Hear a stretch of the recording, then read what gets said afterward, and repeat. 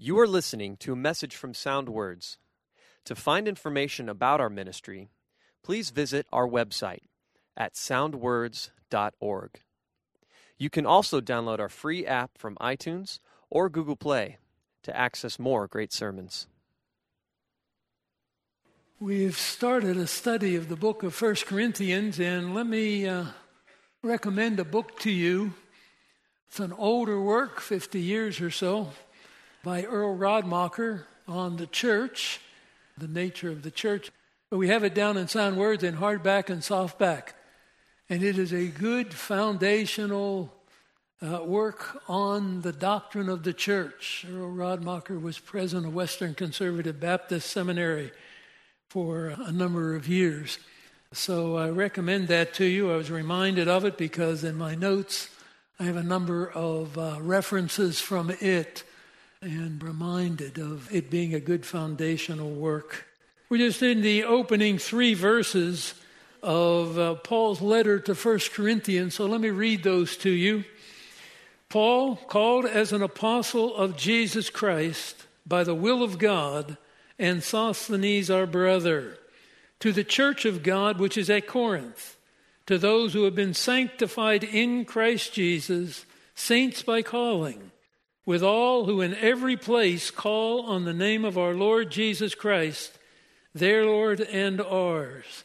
Grace to you and peace from God our Father and the Lord Jesus Christ. Paul writes this letter as an apostle. And let me just review the 3 basic qualifications of an apostle with you. A reminder that they were a unique group of men selected and appointed by Christ. And then the apostle Paul joined that select group. They became key in the writing of our New Testament. So, first qualification for an apostle was that he was an eyewitness of the resurrection. Basic, simple truth. He had to have seen Jesus Christ after his resurrection from the dead. You can back up to Acts chapter 1, if you would like. Acts chapter 1, we're going to look at verse 22. Verse 21, they're looking for a replacement for Judas to keep the number 12. Then Paul will be the 13th apostle. But verse 21 for the sentence, therefore it is necessary that of the men who have accompanied us all the time that the Lord Jesus went in and out among us, beginning with the baptism of John until the day that he was taken up from us, one of these must become a witness of his resurrection. So they follow through. And Matthias is added to the 11 to make 12 again. And Paul will be the 13th apostle. So he had to be an eyewitness of the resurrection. The apostle Paul says that he was an eyewitness. You can come back to 1 Corinthians if you like in your Bible. Chapter 9. Remember, Paul is saved in Acts chapter 9. And he does have a confrontation with the resurrected Christ. And in 1 Corinthians chapter 9, verse 1, Paul says, am I not free? Am I not an apostle? Have I not seen Jesus our Lord? Are you not my work in the Lord? So have I not seen Jesus our Lord? In 1 Corinthians chapter 15. 1 Corinthians chapter 15, verse 8. Again, Paul is defending his apostleship, and he talks about the appearances of Christ. Verse 3, I delivered to you as of first importance what I also received. Christ died for our sins. According to Scripture, he was buried. He was raised on the 3rd day. He appeared to Cephas, then to the 12. He appeared to more than 500 brethren at one time. Most of those remain, but some have died, fallen asleep. Last of all, as one untimely born, he appeared to me also.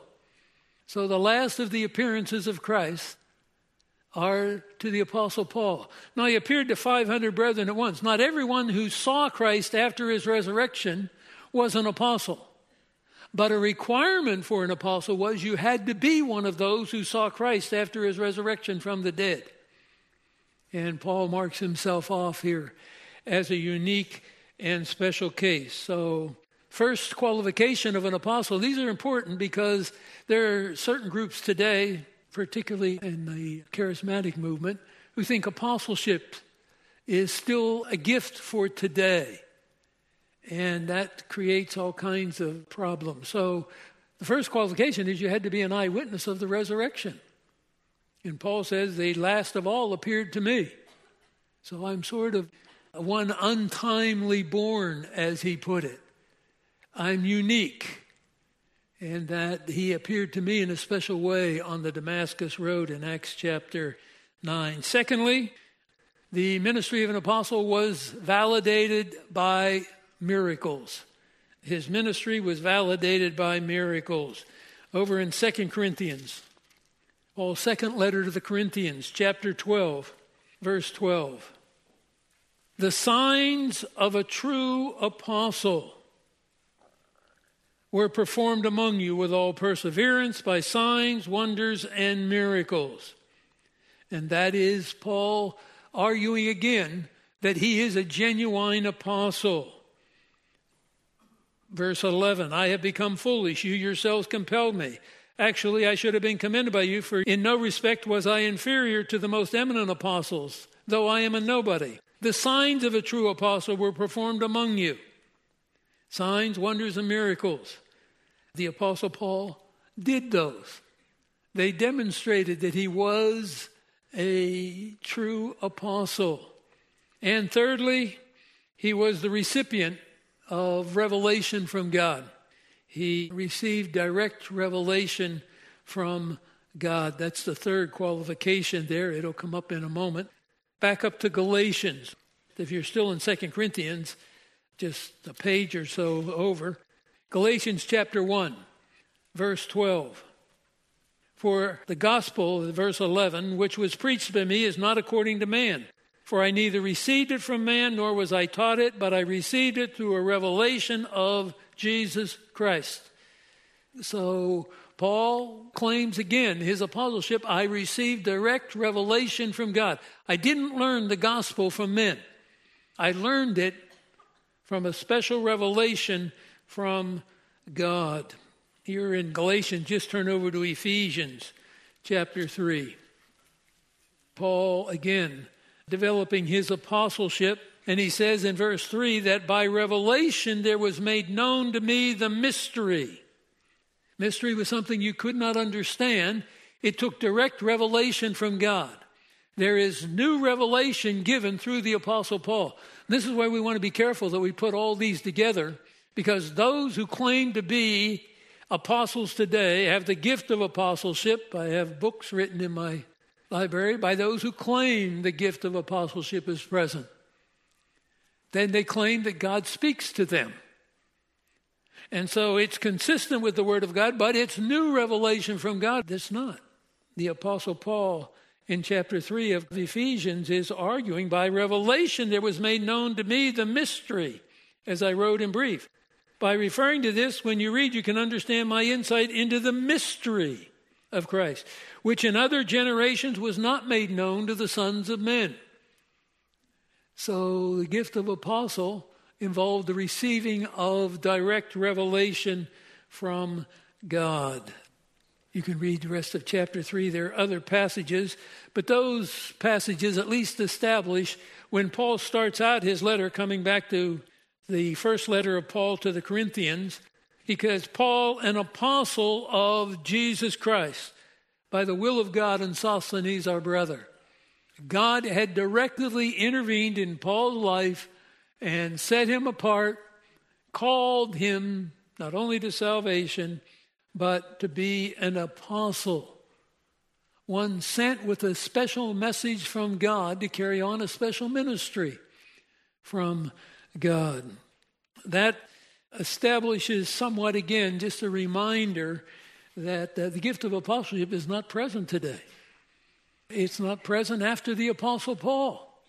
Now there's revelation given after the Apostle Paul. The Apostle John wrote the Gospel of John, but he also wrote the book of Revelation, and Paul's been dead for 30 years, but he is an apostle. There may be non-apostles who receive direct revelation, but they have to also fit into the rest of the deeds of an apostle or the eyewitness of the resurrection. Luke might be an exception, but by and large, the apostleship gift is unique to the New Testament times, closing with the Apostle Paul. Okay, let's look on a little bit further. He's writing to the church of God, which is at Corinth, to those who have been sanctified in Christ Jesus, saints by calling. All these refer to the same group, but he identifies them in several ways. It's the church of God, which is at Corinth.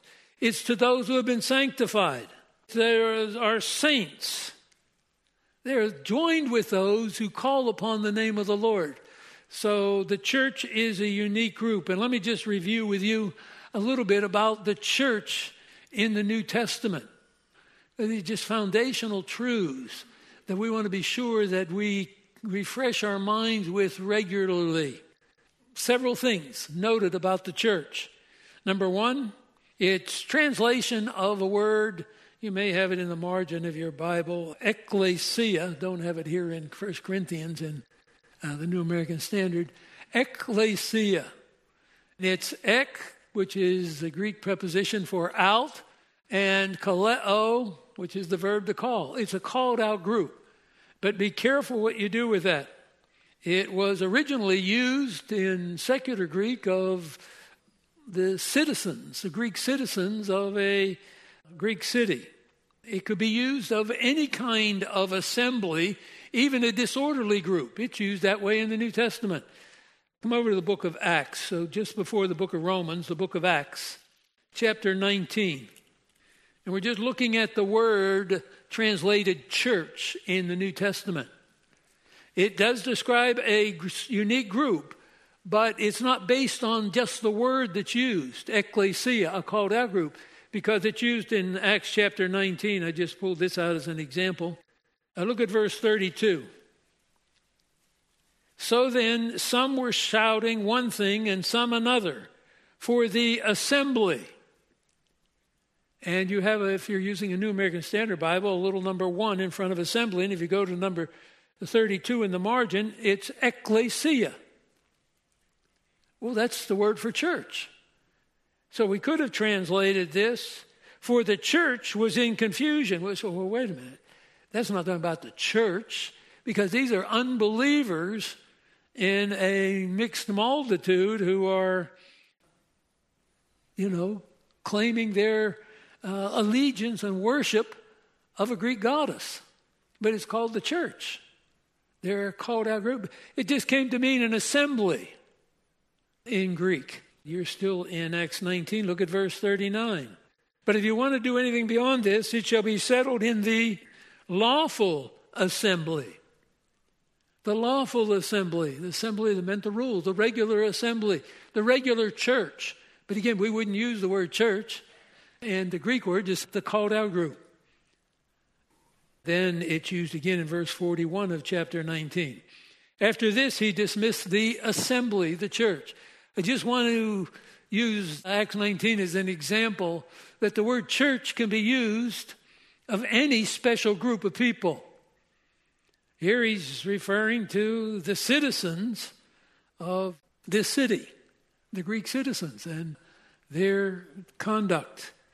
So the word translated church, but it's ecclesia. It's just a group called together, an assembly of citizens. Number 2, it was used in the Greek translation of the Old Testament, and here's where some confusion comes in. It was used in the Greek translation of the Old Testament, the Septuagint. We abbreviated LXX, the 70, but refer to the Septuagint, which referred to Israel at times. However, this doesn't mean the church as we talk about it in Paul's letters, for example, because it didn't exist in the Old Testament. But just so you know, it's used for the Hebrew word.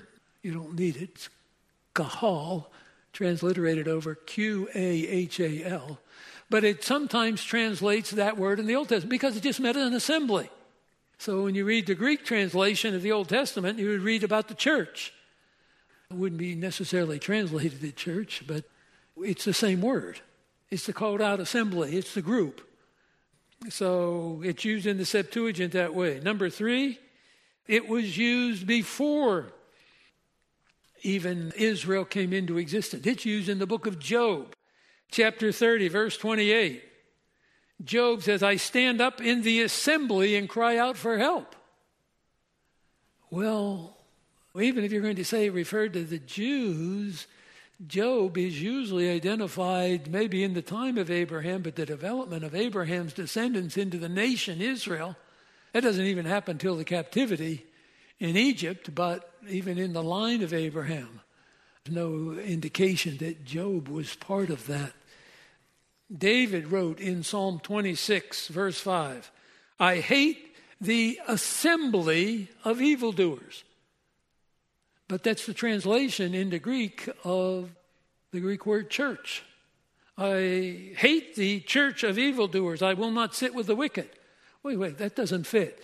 I'm belaboring this because some who want to just blend the church and Israel say, well, Israel was called the church. Well, groups of wicked people were called the church. It was an assembly. So, point 4 on my notes, by New Testament times, the word ecclesia had a history of being used both in secular Greek and the Septuagint to refer to an assembly. You have to determine what kind of assembly are we talking about. Is this a special assembly? In point 5 in my list, in Matthew 16:18, Jesus said, I will build my church, and the gates of Hades will not prevail against it. I will build my church, my assembly. The emphasis there is not particularly on the word church, the called out group. Sometimes we begin to develop a specialized meaning. It does take on a specialized meaning. But it's Jesus talking about what? I will build my church, my assembly, my called out group. So the emphasis there is on the word my. It distinguishes it from what Israel, when it was called God's assembly, or other uses, the assembly of the wicked, as we saw it in the Old Testament. So it comes to mean the church, but Jesus is going to build his unique group, and we will call it the church, the called out group, the assembly. As we've carried it over, it is now called the church. But you want to understand that Greek word is used in other contexts of other meanings. If you're going to make it mean everything the same, then you're going to have problems. I mention this because there are those who think that the church is Israel and replaces Israel, and Israel's called the church in the Old Testament. Well, there's an element of truth. The same word is used at times, the called out assembly, but it doesn't mean church in the sense that we're talking about it. The church, as Jesus said, I will build my assembly, my church, begins in Acts chapter 2 and continues down to today and will continue until the rapture. And with this, let me say that the church is not the kingdom. We're not building the kingdom today. That's a different word. The kingdom will not come into existence until Jesus Christ returns to earth and establish it. The church will have part of the kingdom, a part in the kingdom. But the church is not the kingdom. The kingdom is established by Christ in his rule and reign. Just turn back to Matthew. We could look at some Old Testament passages in Isaiah, but we won't take time for that. But Matthew chapter 25. Matthew chapter 25, verse 31. But when the Son of Man comes in his glory and all the angels with him, then he will sit on his glorious throne. Now we're going to have the kingdom. It's when Christ returns in his glory and sits on his glorious throne. That marks the beginning of the kingdom. That's the second coming of Christ to earth.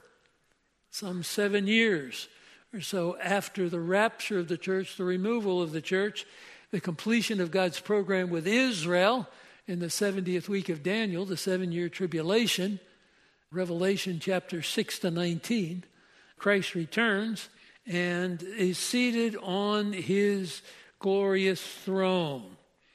Then verse 34, if you're still in Matthew 25, the king will say to those on his right, "Come, you who are blessed of my Father, inherit the kingdom." Now people will go into the kingdom. Christ has established it. The Jews in particular, it's the kingdom for them. We will be part of ruling and reigning with Christ, but the Jews will be the focal point on the earth.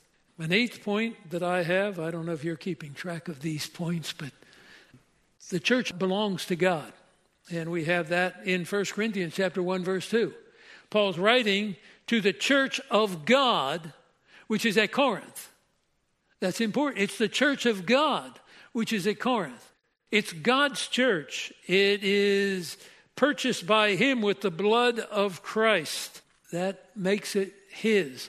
In Acts chapter 20, verse 28, "Be on guard for yourselves and for all the flock among which the Holy Spirit has made you overseers to shepherd the church of God, which he purchased with his own blood." It's his church because he purchased it. It's his church because he purchased it for himself, and he appoints the rulers to rule over his church. So he made you overseers. He's speaking to the elders of the church at Ephesus as he met with them at a nearby town, Miletus, as he's on his way back to Jerusalem. Shepherd the church of God, which he purchased with his own blood. Well, it was purchased by Christ, but Christ is a member of the triune God. Father, Son, and Holy Spirit are joined in the work of redemption. He purchased it with his own blood, the blood of his Son, Jesus Christ. Death on the cross purchased the church. So God appoints the leaders. And finally, a ninth point as I have it is there's a universal dimension to the church as well as a local. And we keep wanting to blend them in a way that's confusing. There's a universal dimension to the church. The church is comprised of every believer in Jesus Christ from Acts chapter 2 down until the rapture. That's run some 2,000 years or so. Everybody, a member of the church. But individual churches, each one are representative and stand independent of themselves. That doesn't mean we can't learn from other believers, and we do learn and so on. But the local church is a manifestation of the universal church. We'll get into that in Ephesians chapter 1. When Paul will tell the Corinthians, you have all the gifts you need to function as God intends you to function. So the local church is a manifestation. We look at the 7 churches of Asia Minor in Revelation 2 and 3. But each one is dealt with and evaluated independently of the others. Here's the good things I have to say about your church. That one of them is Ephesus. Here's the things that you need to straighten out. Well, it's not like, I'm writing to all the churches in Asia Minor. God could do that. He wrote to the churches of Galatia, churches plural, in maybe different regions of Galatia. But each church in that region is to be a manifestation of what God is doing in the world today in and through the church. Okay, now we come back to 1 Corinthians chapter 1. And we are writing to the church of God. It's the church that belongs to God. It's the church that is God's. It's the church that belongs to God that is located at Corinth. So that's the universal church, and the function is manifest in the ministry of the local church. So every believer from Acts chapter 2 down to today has been a member of the church. But that doesn't mean the local church is just part of the blended whole. It is each one independently operating. There's no indication of a hierarchical structure like Roman Catholicism is built into their system. For example, using the Revelation 2 and 3, just for time, there are 7 churches in Asia Minor, but each one is evaluated individually. Their strengths and weaknesses. They're condemned for things that need to be straightened out. They are commended for things that they're doing right. But it doesn't say, now, this church ought to get this church straightened out. This church ought to. Each church stands on its own and is individually judged on its own. So that's an important reminder. Our local church is to be a manifestation of the church in the world today. It's not the only manifestation, but it is to be one real, genuine manifestation of the church in the world today. That's why we spend our time studying the Bible, looking into what the Bible says about the church, because it's the church of God which is in Lincoln. Now, some try to say, well, then, see, it ought to be just all the churches in that town comprise the one church. We are identified with other believing churches in town, but we stand or fall on our own, just like the 7 churches of Asia Minor. They all were in the same region, but they stand or fall independently. The church of Laodicea, the last church identified. You either get it right or I'll come and remove your lampstand. Now, that doesn't mean he'll remove the lampstand of the church at Ephesus. Each church stands or falls as an independent entity. And let me just say something more about the word ecclesia, translated church. It's used, and if you get Radmacher's book, he will go through this stuff. It's used 114 times, the word ecclesia, in the New Testament. At least 90 of those times refer to local churches. So at least 90. There may be a few that, well, I don't know for sure whether, but 90 out of 114, that's quite a dominant emphasis on the local church and its responsibility. So Paul is writing to the church of God, which is at Corinth, that local city. And they probably didn't have more than one church at this time. Paul's traveling in these Gentile cities, establishing churches. We noted when we, in our previous study, he didn't start it. No evidence he started one in Athens. Doesn't mean in later history there wasn't a church in Athens, but in Paul's day there wasn't. He didn't start one. There may have been a few believers, but evidently not enough to call it a church. He moved on. But he did start one in Philippi.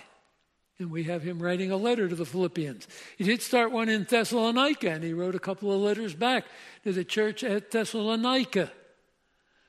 But that doesn't mean that there's only one church in a city. As the church grows, then there may be more than one. With the passing of time, we have different views of Scripture, different interpretations of Scripture, which give different, but we come back to the Scripture.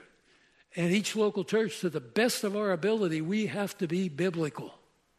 We have to be biblical. It doesn't matter what other churches are. We can learn. Maybe we get more insight into a passage of Scripture, but ultimately we stand or fall before the Lord as a local church. Paul's writing in 1 Corinthians chapter 1, verse 2, to the church of God which is at Corinth, to those who have been sanctified in Christ Jesus. The word sanctified.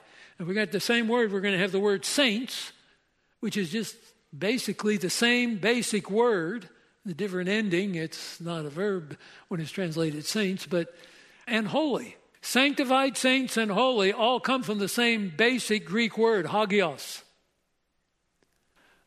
Different endings and form of it, but those who have been sanctified, set apart. And this is a form here is a perfect passive participle, which, just listen. It's a perfect passive participle, and basically perfect tense refers to something that happened in the past and the results continue in the present. So they have been sanctified in Christ Jesus. Set apart, that's the root meaning of the word. So someone holy is someone set apart from sin to God. A saint is someone set apart to God. Someone sanctified is someone set apart to God. So we don't get the same feeling or sense of it's the same word as you would if you were reading it in Greek. And it's basically coming from the same Greek word with a different ending to simplify it.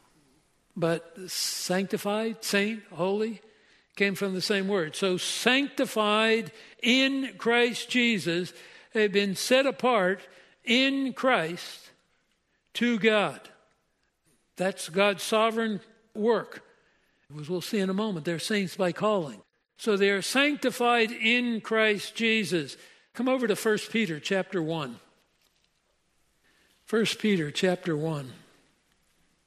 And we're going to look at verses 14 to 16.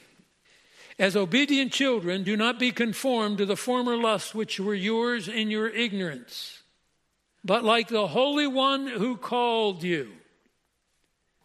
We're saints by calling. We are sanctified. We are saints by calling. Holy. Saint is one who is holy. But that's not a special, different kind of person than every believer.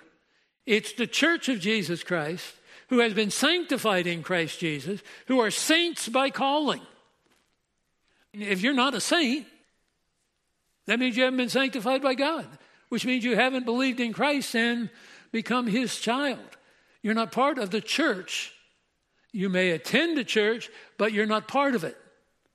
We are part of it because we have the same faith in Jesus Christ and his finished work, and then it brings the sovereign work of God in setting us apart in salvation for Christ. We'll look at a couple of references further in a moment, but look at 1 Peter chapter 1, verse 14. As obedient children, do not be conformed to your former lusts, which were yours in your ignorance, but like the Holy One who called you, be holy in all your behavior, because it is written, you shall be holy, for I am holy. That's true for God's people from day one, Adam and Eve. But then it was true for Israel as the nation God had chosen for himself. He said, you shall be holy. And you have in your margin, if you're using New American Standard, Leviticus chapter 11 and so on. That uniqueness. We have been set apart by God. We are to live as those who have been set apart for God. So sanctified and saints, we're referring to the same people. Those who have been sanctified in Christ Jesus. We are saints by calling. We are those who have been sanctified by calling. Now, we have a noun and a verb, but we have the same basic word. Those who have been set apart by God for himself, and we translate it holy in other passages, like we have in 1 Peter chapter 1, verse 15, you shall be holy. Well, it's the same basic word.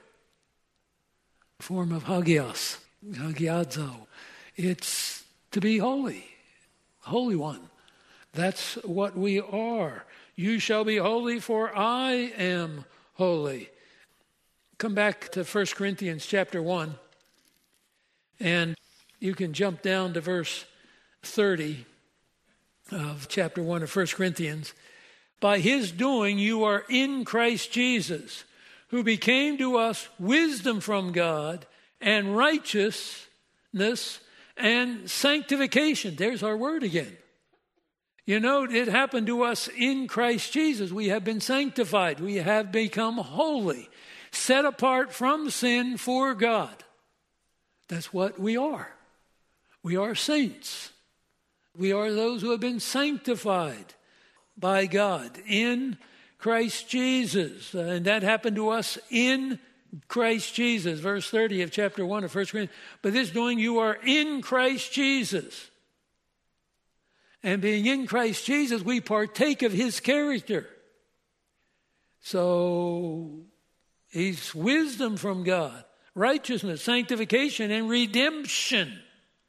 So that everyone who boasts in the Lord. I don't boast in, well, I am more holy than you are. I am more holy than the person who has never believed in Christ. Well, that should be true.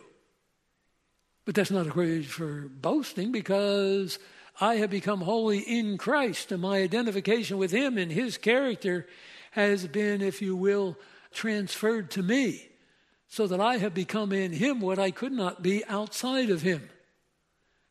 One other passage, 1 Corinthians chapter 6, verse 11. And he talks about what you were before in the context here, beginning in verse 9. Do you not know the unrighteous will not inherit the kingdom of God? Neither fornicators, idolaters, adulterers, effeminate, homosexuals, thieves, covetous, drunkards, revilers, swindlers will inherit the kingdom of God. You know, the kingdom of God is yet future. But we will share in that kingdom. But it's not existing now. We will inherit it. But it's not here yet. And then he goes on to say what? Such were some of you. Some were fornicators, some adulterers, some thieves, some covetous. Such were some of you, but you were washed. You were, there's our word again, sanctified, set apart from sin for God's use. You were sanctified. You were justified, declared righteous in the name of the Lord Jesus Christ and in the Spirit of our God. So you have all three persons involved here with God working to set us apart in Christ, in the Spirit. We look at different aspects of it. There's other passages that emphasize the fact sanctified is set apart. A saint is someone set apart. Someone holy is someone set apart from sin for God. So back in 1 Corinthians chapter 1, if you're a member of the church, that doesn't mean you attend a church. Well, I formally joined. That doesn't make you a member. You identifying with the group, but you have to place your faith in Christ, because he's writing to the church which is at Corinth, to those who have been sanctified in Christ Jesus, set apart by God in Christ. So you had to have believed in Christ or you're not in him. You're a saint by calling, by the supernatural call of God. I'm writing to you, and you're joined with everyone else. So we have the local church and we have the universal church, with all who in every place call on the name of our Lord Jesus Christ, their Lord and ours. So we have both the universal church and the local church. I'm writing to the local church. But you're part of all believing churches. But he's going to write to the church at Corinth and lay out things. Now the church, another church can read that letter and profit. And here we are 2,000 years later studying 1 Corinthians because we're part of that church. But we also stand or fall according to the description of it. Who in every place call on the name of our Lord. We're saints by calling. The call of God for us results in us calling upon God. It's saints by calling, with all who at every place call on the name. So we're identified with those who claim Jesus Christ as their Lord and Savior. That's the point. We are joined with other believers. We may not be functioning with them, the coordination, but we recognize and we have interaction. Some of you get together with believers from other churches for various things. You have a common bond together. Come back to Romans chapter 10, just before Corinthians. So this is an easy reference. Romans chapter 10. And we're going to look at verse 12 and following. For there is no distinction between Jew and Greek. For the same Lord is Lord of all, abounding in riches for all who call on him. For, and he quotes from Joel, whoever will call on the name of the Lord will be saved. So we enter into salvation even though we are unique in that. We are not the nation Israel. The nation Israel is not the church. But there is salvation provided both for Jew and Gentile. Today we are joined in the church. The Old Testament, they were joined to Israel. Paul is elaborating here on verse 10. For with the heart a person believes, resulting in righteousness. With the mouth he confesses. Verse 11, for whoever believes in him will not be disappointed. For there is no distinction between Jew and Greek, for the same Lord is Lord over all, abounding in riches for all. For whoever will call on the name of the Lord will be saved. How will they call on him in whom they have not believed? How will they believe in him in whom they have not heard? How will they hear without a preacher? How will they preach unless they are sent? Lord, who has believed our report? Verse 17, so then faith comes by hearing, and hearing by the word of Christ. The truth concerning Christ, the message concerning him.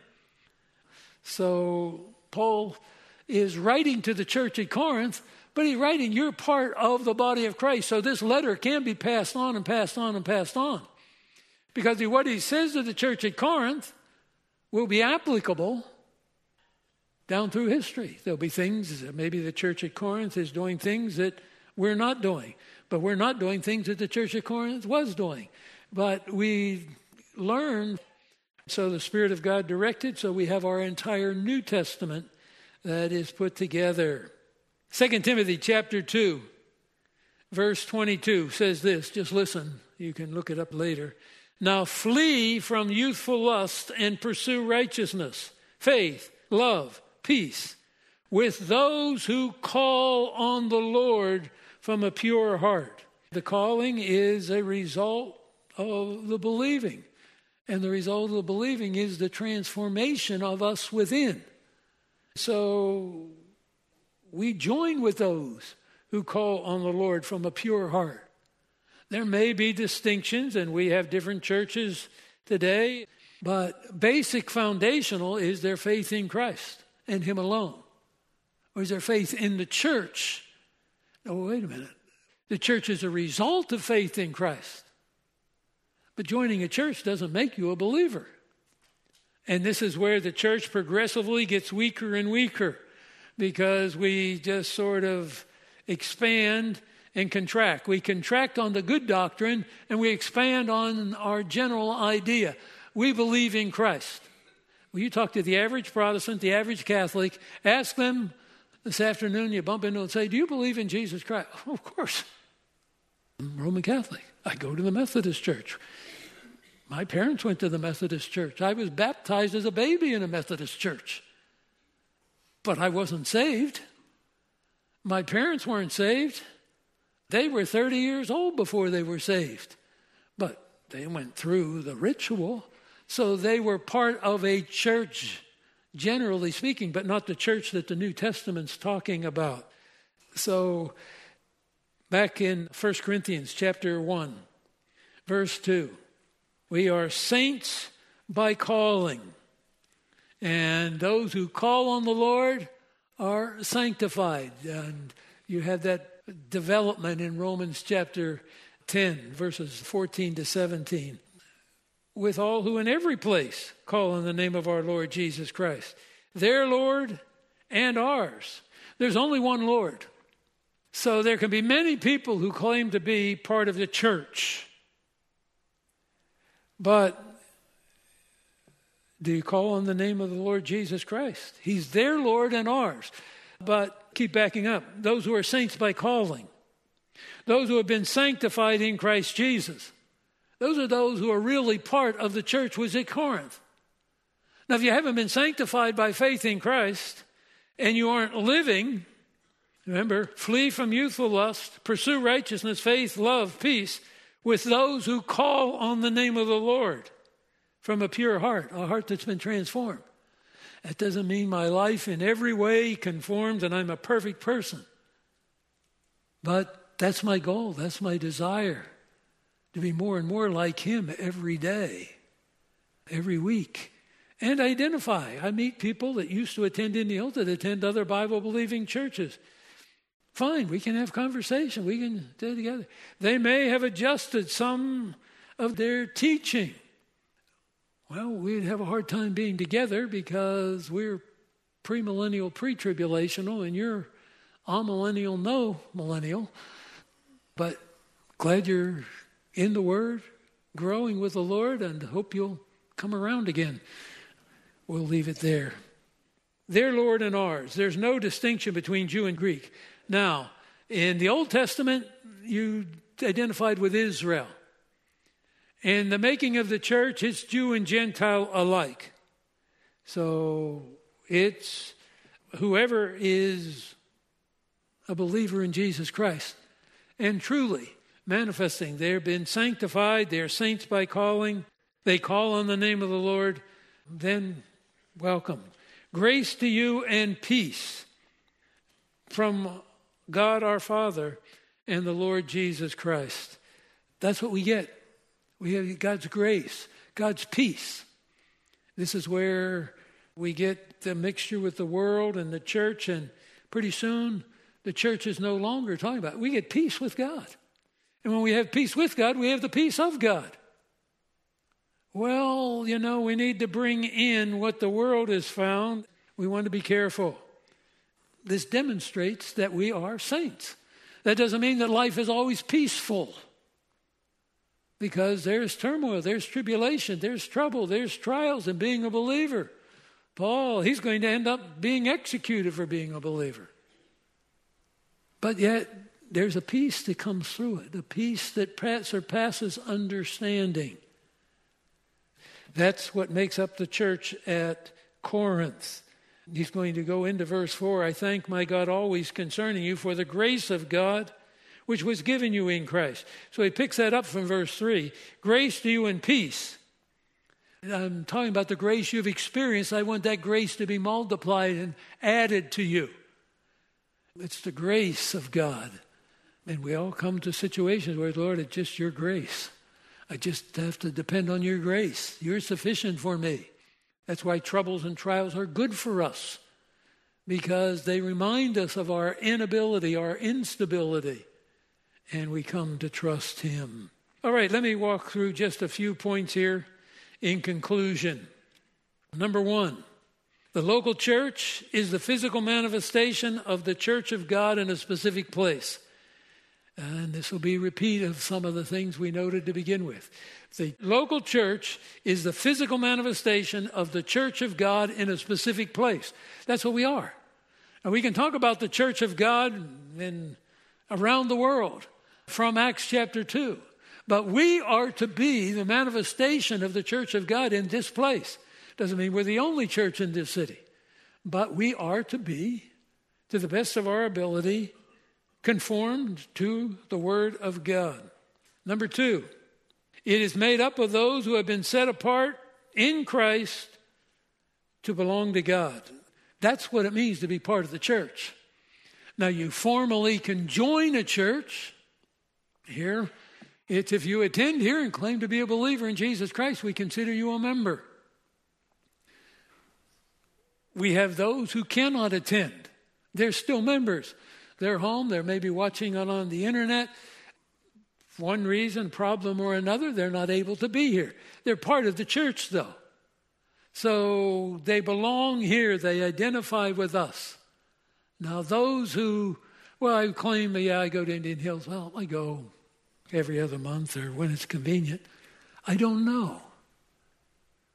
The Bible does say, don't forsake the assembling of yourselves together, as is the manner of some. So if you're not home because, I have a physical problem, I'm taking care of someone with a physical problem, some such, it's just easier to prop up my feet and stay home.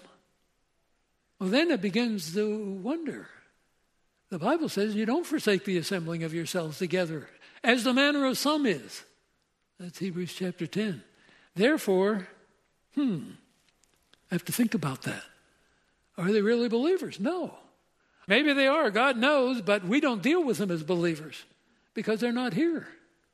Now, I realize pretty soon, we don't have Sunday night. Less and less people come Sunday night. Then pretty soon, go 3 out of 4 Sundays. Then I go 2 out of 4. Then 1 out of 4. Well, maybe we're sifting out those who are true believers and those who aren't. I don't know. God knows. It's made up of those who have been set apart in Christ to belong to God. Point 3, the members of the church are saints by virtue of his call. You can put down 2 Timothy 2:10 in addition to what we have here. They're saints by calling. It's God's choice. It is God's initiative that has resulted in my salvation, that has resulted in your salvation. Number 4, all who call on the name of the Lord become part of the church. And we've elaborated that. All who call upon the name of the Lord become part of the church. Paul's writing to the church of God, which is at Corinth.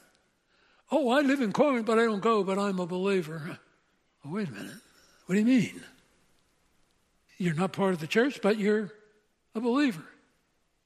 If you're a believer, you're part of the church. If you're part of the church, you're supposed to belong. You're not to forsake the assembling of yourself together. Now again, there's physical issues, but you understand the point. Number 5, all who call upon the name of the Lord come under the lordship of Jesus Christ. We didn't elaborate this, but it'll come out as we go through Corinthians. Who call on the name of our Lord Jesus Christ, our Lord. He is the sovereign. He's the one I bow to. I am constantly making adjustments. As I grow in the Lord, I know more about the word of the Lord. I conform my life more to the Lord by the strength and enablement he gives. So all who call on the name of the Lord come under the lordship of Christ. I realize a lot of people, yeah, he's the Lord, but they're not living in any way, in a way conforms to the word of God, to the word of the Lord. But they claim that he is their Lord. But I just don't do what he tells me. It's going to be decided by him. And point 6, the Father and the Son provide grace and peace to those who belong to him. That's our last verse. Grace and peace.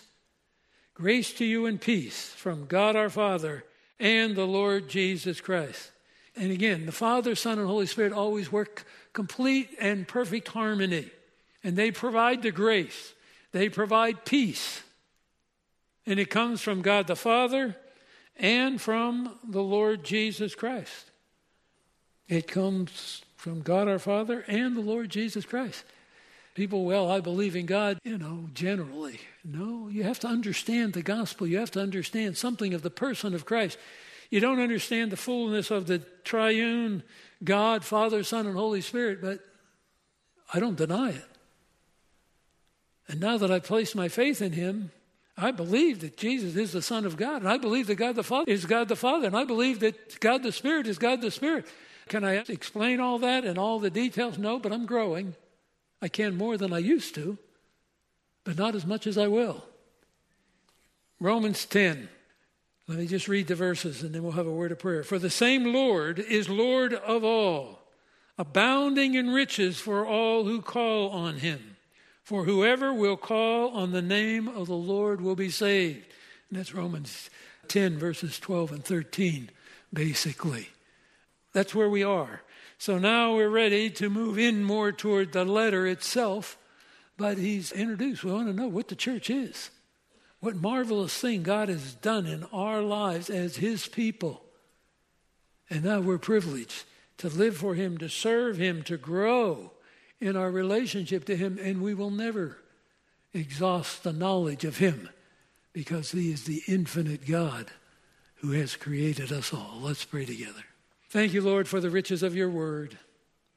Thank you that it is a complete word. It's everything that we are required to know, that we are required to submit to and allow the Spirit of God to conform us to. Thank you for bringing us together as a local church. Pray that we'll be a church founded on your word, that's built on the word, that is in the word, that is growing. Lord, may we be involved in one another's gifts, as we'll see even in 1 Corinthians. Each benefiting from the gifts that you've given to others, and others benefiting from the gifts you've given to us. Lord, in all things, we want to be honoring you, being a testimony of the power of your saving grace that has made us new in Christ, that has set us apart for yourself, and a testimony to that saving grace. Commit ourselves to you in Christ's name. Amen. Thank you for listening to this message from Sound Words, a ministry of Indian Hills Community Church. Make sure to download our app from iTunes or Google Play for more messages like the one you just heard. If you would like to contact us, please email soundwords@ihcc.org or give us a call at 402-483-4541.